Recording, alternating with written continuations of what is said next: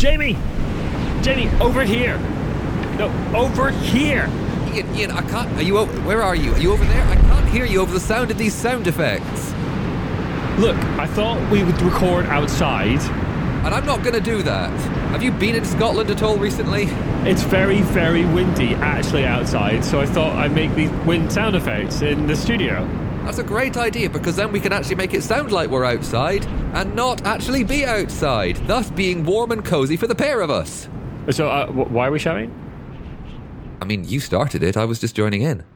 That's a very, very fair point. I did start it, and I'm Ian McAllister. And I'm Jamie Adams, and I'm led too easily. And this is Brainwaves episode 87, bringing you the best in tabletop gaming news. These are the headlines for the week of the 29th of November, 2021. Make war, not hate. The worst thing about Hero Quest is... and gotta fake 'em all. All this and more on this episode of Brainwaves. At a recent Warhammer tournament in Spain, an issue arose with the clothing of one of the participants.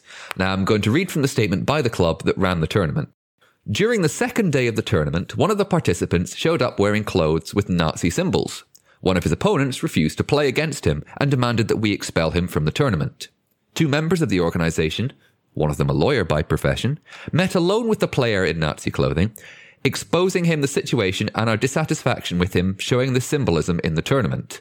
This individual replied that he had no problem in playing against anyone and that he'd behaved correctly throughout the tournament.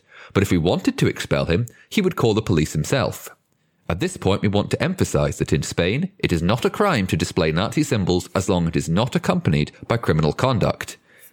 And I want to emphasise that we do not believe that the law is fair or correct, but that's how it is written. Instead, if the organisation expels to this person for his deplorable ideas, Nazism, it is the organisation that is committing a crime of ideological discrimination, and it could perfectly denounce us and would have the law on its side. At that moment, we find ourselves tied hand and foot. It's worth knowing that quote is translation from Spanish, so it might have sounded a little odd in places. In response to this incident, Games Workshop put out a press release entitled, "The Imperium is driven by hate. Warhammer is not." This statement opens with... There are no goodies in the Warhammer 40,000 universe. None. Especially not the Imperium of Man. It goes on to say... The Imperium of Man stands as a cautionary tale of what could happen should the very worst of humanity's lust for power and extreme unyielding xenophobia set in. Like so many aspects of Warhammer 40,000, the Imperium of Man is satirical. For clarity, satire is the use of humour, irony, or exaggeration, displaying people's vices or a system's flaws for scorn, derision, and ridicule. Something doesn't have to be wacky or laugh-out-loud funny to be satire. The derision is in the setting's amplification of a tyrannical genocidal regime turned up to 11. The Imperium is not an aspirational state, outside of the in-universe perspectives of those who are slaves to its systems. It's a monstrous civilization, and its monstrousness is plain for all to see. That said, certain real-world hate groups and adherents of historical ideologies better left in the past sometimes seek to claim intellectual properties for their own enjoyment, and to co-opt them for their own agendas. And that? If you come to a Games Workshop event or store and behave to the contrary, including wearing the symbols of real-world hate groups, you'll be asked to leave. We won't let you participate, we don't want your money, we don't want you in the Warhammer community. The statement goes on to offer support in running events. Now, first off, I'd like to say, great press statement from Games Workshop, I think. A quick response as well, and very damning. However, Games Workshop has spent the last decade or so showing the public, the Space Marines, as the main characters and saying, look at them, they're the heroes, they're the guys you all want to be like. And yes, you go, well, they're the ones that are easiest to paint.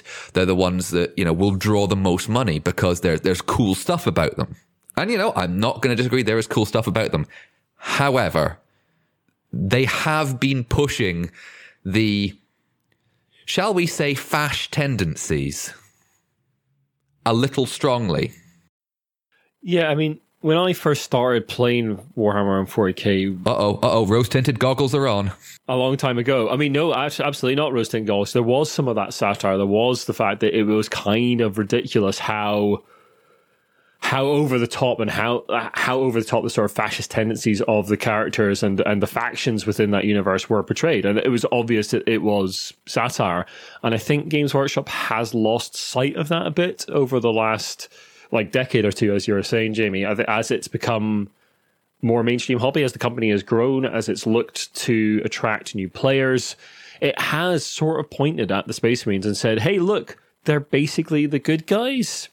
Not quite, but kind of close. All the TV series, all the films and that sort of thing, that stuff that's coming out, that's all quite focused on Space Marines as main characters, as the protagonists. But there is that holy warrior thing that is very... The idea of the paladins, there's a reason they're still a Dungeons and Dragons class. That the idea of the holy warrior is aspirational. It's something. It's a bulwark of strength and devotion and power. However, you got to remember this is a hyper-fascist theocracy or necrocracy almost. Well, it is a necrocracy. I think that doesn't come through as much as it used to, and it would be good to see Games Workshop making a bit more of that. And if they want to say it is a satire, they need to lean into that a little bit more and make that a little bit more obvious through their fiction, through their sort of flavor text and that kind of thing in their products. So yeah, I agree, Jamie. It's a great statement from Games Workshop. They were fast to react to it. They were fast to say, we don't want this in our hobby. They do need to do a bit more in terms of actually portraying that kind of sensibility within their own universes and making sure it's obvious that it's satire. Now, Ian, I've made this joke a number of times, and I'll be honest, I still, at least smirk at it. The worst thing about HeroQuest is... Yes, Jamie, the worst thing about HeroQuest comes from a post from the Outpost game shop in Sheffield that they put on their Facebook page on the 18th of November. It was in regards to the recent release of HeroQuest and pre-orders for that game that has been funded through Hasbro's Pulse system and is coming to retail in the not too distant future. According to their Facebook post, Asmodee has raised the price on the pre-order by 20% after taking their pre-orders, which Asmodee has said was an internal price error on Asmodee's part. Outpost said that there has been no compromise on this unexpected price rise, despite their discussions with Asmodee, the distributor for HeroQuest in the UK. Now, price changes happen all the time in retail, but the unfortunate thing here is that the RRP of HeroQuest has not changed in response to the price to the retailer, which means that the retailer is going to make much less profit off HeroQuest. This has led the Outpost to say, the option available to us is to decrease the discount we can offer on the box and expansions moving forward. This has affected all stores across the UK and put us in a position where offering any discount on new orders for any HeroQuest is not currently a viable option, especially when offering free shipping. As of recording, we have not been able to verify if this has hit all stores across the UK, but if you are listening and you own a board game shop or know someone who does and know about the situation, then please do get in touch. We don't want to pass any additional charges onto our customers, and where we make a pricing error, we honour the lower price. However, in this case, the external factors being applied to us may make that impossible. Now, HeroQuest was crowdfunded on Hasbro's own site, Hasbro Pulse, as I said, last autumn, raising $3,721,949, with only the £150 Mythic tier pledge available to UK backers at the time. Now, I've worked in retail a very long time. I worked for HMV for a while and now work for a small bike shop in Edinburgh. I've been a buyer in HMV and I buy for the bike shop as well, dealing with numerous distributors right across the UK and sometimes further afield. If I have pre-ordered something at a price, I expect it to stay at that price by the time I get it, because that's the deal I have with that B2B supplier. For a B2B supplier like this to raise prices like this and not do anything for the retailer is kind of shocking, to be honest. I've never seen anything like it. Unfortunately, in this case, like if a bike parts distributor did this to me, I'd go elsewhere because I might be able to. In this case, Asmodee has a monopoly on HeroQuest, and you can't go elsewhere for it. You must buy it from Asmodee's. So these retailers really have no choice. It's kind of a terrible situation. I really feel for them. Jamie, the demand for Pokemon cards has led to madness, nonsense, and fakery. Well, it's been like that for a while. I mean, it's Pokemon cards, the last year, how well they've been doing. On the 23rd of November, Yikai Global, a Chinese state-affiliated media outlet, reported that over 7.6 tons of counterfeit Pokemon cards had been seized at Shanghai's Pudong Airport, bound for the Netherlands. Now, this is one of the biggest fake intellectual property holes in quite a while. Now, a Twitter post we will link to shows the size of the hole, which stands to about 8 or 9 shipping pallets worth, stacked to the gills with boxes, each containing these fraudulent goods. Now, with demand in the game seeing record levels in the last year or two, it's kind of no surprise that we're seeing counterfeiters kind of step in to fill the gaps the Pokemon Company just can't fill. Now, a recent announcement of a digital Pokemon platform, similar to Arena from Magic the Gathering, may see this sort of behavior become less profitable, although I kind of doubt it. It's still gonna be a lot.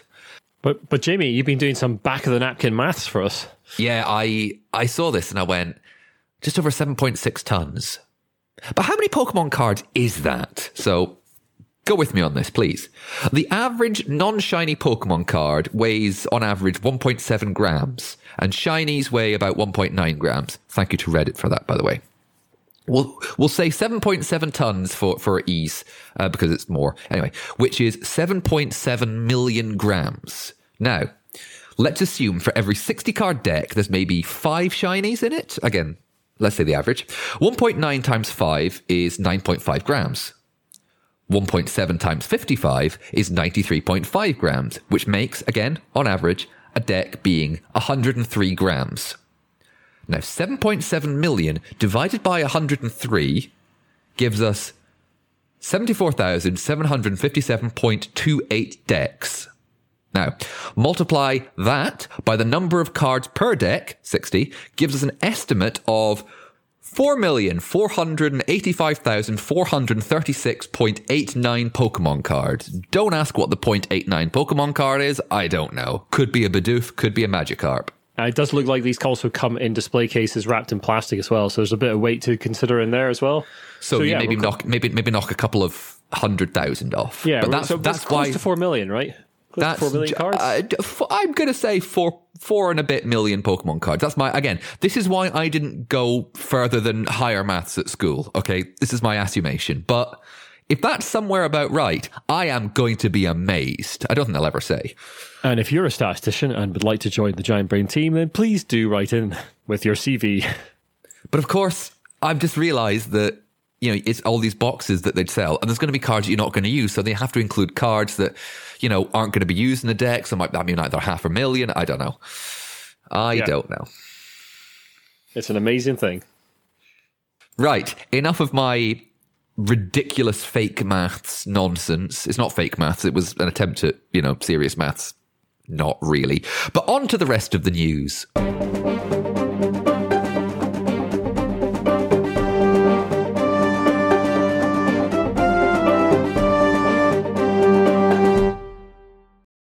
Trivial Pursuit, the 1981 Canadian knowledge icon that has frustrated families in their living rooms for years, is coming back, but to the visual medium. In 1990, the BBC broadcast 16 episodes of a TV show based on Trivial Pursuit, and then it was revived for 2 series on what was then known as the Family Channel, now Challenge, a Sky-owned channel all about quizzes and game shows. In America, they also had a 1993 version, which ran for 64 episodes, and Trivial Pursuit America Plays in the late 2000s. There was also a German version, which ran between 1993 and 1994. Entertainment One, the Hasbro-owned media company, will host the show, a collaboration between Hasbro and LeVar Burton Entertainment.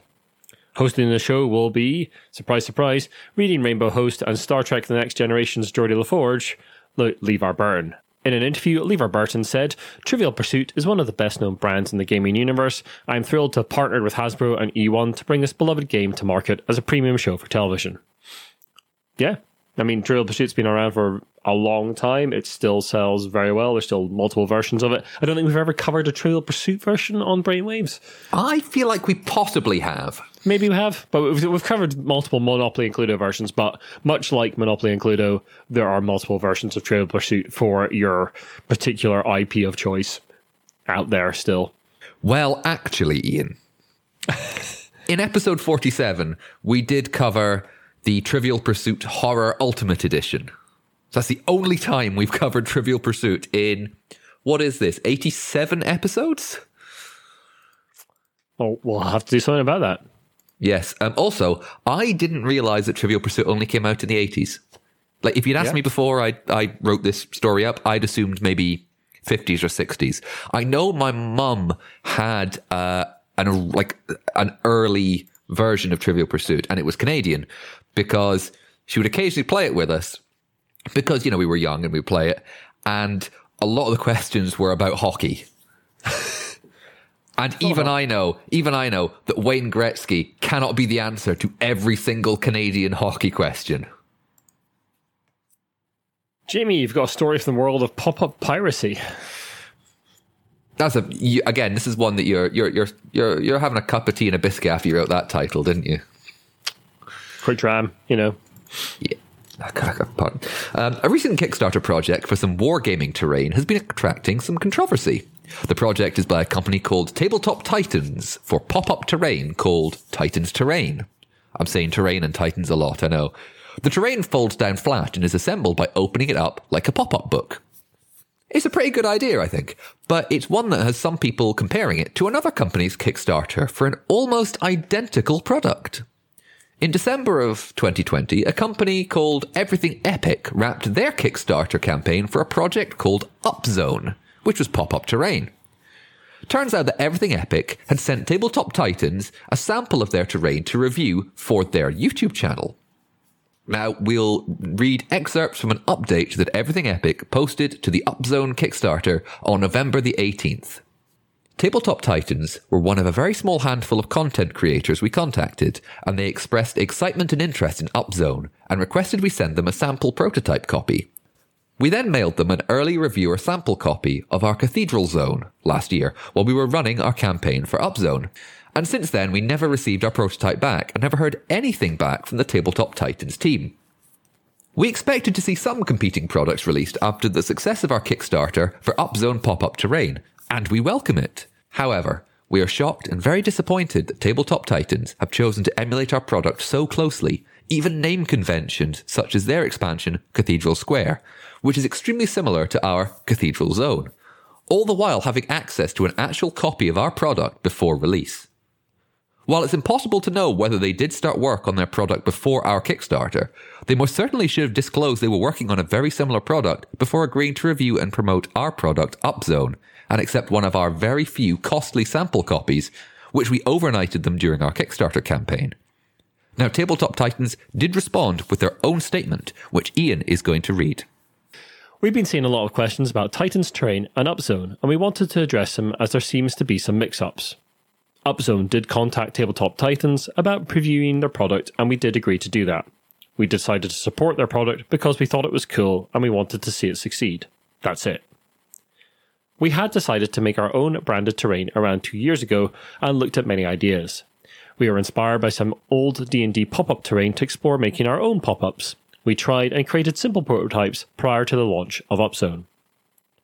Titans Terrain was done as a hobby side project for fun. We worked on it slowly, and we were not very serious about it, or sure we would launch it until very recently. At the time we previewed Upzone, it seemed like a long shot that we would decide to make or sell our own terrain. That is why we didn't make a big deal about disclosing that we had explored this concept. There was no ill intent or desire to compete, we only wanted to help promote Upzone. We previewed Upzone during a live battle report, we said how much we liked it and that people should back it. We then put it on a shelf and didn't think about it again. Our own explorations and pop-ups were different, and we didn't feel compelled to take any ideas from Upzone during our explorations. Remember, this was a creative art project for us, not a plan to take another team's ideas. When we decided we might want to make this for real, we hired contractors who are experts at paper engineering and digital art to make the final product. Neither of these people had ever seen or heard of Upzone, and the product did not factor at all into our design. We'll link to both of the statements in full in the show notes. Now, I was just listening to Jamie read out the statement from Tabletop Titans, and I realized there's a point where they say it was impossible to know whether they did start work on their product before the Upzone Kickstarter, whether Tabletop Titans are working on their own project.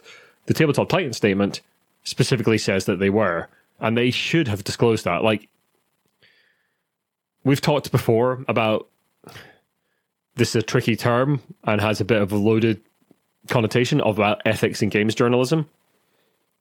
But if you are an influencer, if you're a reviewer or a critic or influencer, or whatever you want to call yourself in the tabletop gaming sphere, if you then go into production, if you then go and make a product, whatever it is, there's got to be a really clear delineation between you as a critic or influencer or marketer or whatever, and you as a publisher making a thing. And here, that has gotten extremely murky. Now, it's worth also noting that this slight controversy has not dented the enthusiasm for Tabletop Titans work. The campaign is currently sitting at £159,076 of a £75,162 goal. That's obviously a translation from dollars. Yeah, influencers becoming creators is really becoming publishers or creators of products is really super murky territory, and you've got to be extremely careful, and it doesn't feel like anyone was very careful here. Problematic. You know who isn't problematic? Our lovely patrons. They're all lovely. We'd like, especially this show, to give a wee shout out. Sorry, what? Haven't done it yet. We've got one more thing to do. Oh, sorry, there's Catan Furniture. Apologies. Ian, you stole a march on the running order. Wait until the listeners hear about that. I'm sure you'll be feeling sheep-ish. I don't have a good pun. Oh, it's rocked you to your very core. I know it's stone, but I'm using rock for this. I'm sorry. Klaus Teuber's Catan is a cultural juggernaut in the games industry. It's one of the first hobby games I played, really, at university. Arguably one of the most influential board games of the past 40 years, it has hooked countless fans into the broader board gaming sphere and has been expanding as a brand over the years. Never mind the various board game iterations, we're also getting Catan beer that we've reported on before, Catan cuddly toys, and soon you'll be able to decorate your very own house or flat in Catan. Asmodee, corporate overlords and owners of Catan, have partnered with Just Funky, a company making intellectual property themed homeware, currently including Dragon Ball Z, Dungeons and Dragons, and Rick and Morty. Yes, I said Dragon Ball Z, and I'm not going to stop. Coasters, glassware, wall art, throw blankets, lamps, tote bags, lanyards, stationery, and more are planned for a 2022 release, so you'll be able to put hexagons all over your home with a Catan theme. Hey, listen, the fact that, I mean, why not? Catan is... I mean, hexagons are the shape of the future, and everybody knows that, right? I'll take your word for that, mate. I mean, seriously, if you look at any cyberpunk art, that kind of thing, for games, it always features hexagons, or like hexagonal money and things like that. Hexagons are just like the go-to shape for, like, it's futuristic. Woo. Stop saying hexagon so much, Ian. Hexagons. Oh dear. Sorry, I still can't get over Dragon Ball Z. Like, I don't know why I'm finding that so funny. Anyway, Ian, now say the bit you were going to say earlier. Also, once more, we love our patrons. We'd like to give a little shout out to all our patrons. Thank you so much for continuing to support us, and especially our executive producer, Sean Newman from the Gamelot team, and James Naylor from Naylor Games. And we'd especially like to congratulate James this cast, as his game Magnate has just hit retail in the UK. And I just got my copy. I kickstarted it myself, kickstarted it with my own money. Got that recently, and it's a very fine looking game. It's a very big game as well. I wasn't quite expecting it to be quite as large as it is. We will be producing a review of that sometime in the new year. If you'd like to support us, you can hook up with our Patreon. We'll put a link to that in the show notes. And there's various other ways to support us on the site that we will also link to, including that you can buy some lovely merchandise from Sir Meeple, get some t-shirts to support the cast, and we get a healthy cut of the profits there. And you get a lovely t-shirt.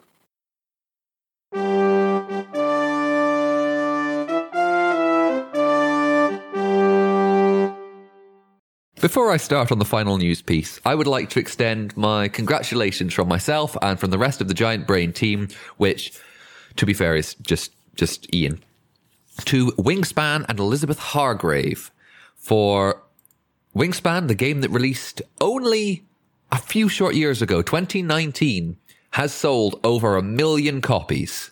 And that's brilliant. Sadly, not as brilliant as when I first tried to do a take for this and got it wrong and said it was 3 million copies. Now, that would be amazing. I mean, that's absolutely brilliant. A game that's brought a load of people into the hobby, has been sneered at in some circles. But I think it's, absolutely fun. I haven't played it myself, I'll admit. Jamie has. I was about to say, you were like, oh yeah, it's really good. I haven't played it, but I think it's really good. No, I think it's a fantastic thing. It's got, and I especially like that it's sold out many copies, and it's got a very different theme to a lot of games out there. It's not about war, it's not like sci-fi fantasy, it's just a nice theme about nature that has sold extremely well, which shows that there's obviously the demand for that kind of game out there, which is absolutely fantastic. And we've seen a lot of games sort of follow suit a bit, like with more gentle themes, with different themes, and it's really expanded what publishers have gone for in terms of their theming with games, which is absolutely fantastic. Now, you could criticize me for using the words cultural juggernaut to describe certain popular board games. Usually, if the word is in like a story, 9 times out of 10, I will have written it. Because usually it's a popular board game. Like, for example, the one that I used earlier, I believe was Trivial Pursuit, was it? Or was it Catan? It was one of those two. But either way, both of them are cultural juggernauts. Wingspan is a cultural juggernaut. And talking about cultural juggernauts, Jamie. That's not a bad clue. Clue? That's not a bad link. Leave this in, Ian. It's staying in. It's podcasting gold. I was going to write up a little bit of flavor for what this is, but instead I'm going to read the product description because it's just glorious. And I'll do it with the voice that sounds in my head whenever I'm looking at this. Picture this. The band and crew are back at HQ to record Metallica's next album, but with all the excitement, a key piece of equipment has gone missing. As the hours tick by, the group grows more and more eager to begin. They decide to split up and scour the building for any trace of their missing equipment. Find out what piece has gone missing, where it's hiding, and who finds it so the recording session can get back on track. That's right, it's Metallica Cluedo. Oh yes, I know you've all been waiting for Metallica Cluedo. You can play as Papa Het, you can play as Duder, Mr. Ripper, Dr. Groove, the Engineer, or Colonel William. That's right. The items that you're looking for are going to be a guitar, a bass, a snare drum, a wah pedal, a microphone, and a computer. And the locations, I couldn't actually find any pictures of them, but it's Metallica HQ, so I assume lots of Metallica theme. I tried to do a Metallica joke that would work here, but I couldn't think of one. Well, while I work on Jamie's performance review, thank you very much for listening. If you like what you've listened to, then the best way to help us out is to share the podcast and drop us a review and rating on iTunes. Master of Puppets! Thanks, Jamie. You can also follow us on Twitter, Instagram, and Facebook. We're mostly active on Twitter these days, but the main place you'll find us is our Discord. We'll put an invite link to that in the show notes, where every Tuesday after the cast goes out, we have a games night, and there's a nice friendly bunch of people on there you can come and play games with and chat about the latest board game and tabletop news and various other bits and pieces. Our website is giantbrain.co.uk, and you can email us stories or about anything in the cast at giantbrainuk@gmail.com. Thank you very much for listening. Bye-bye.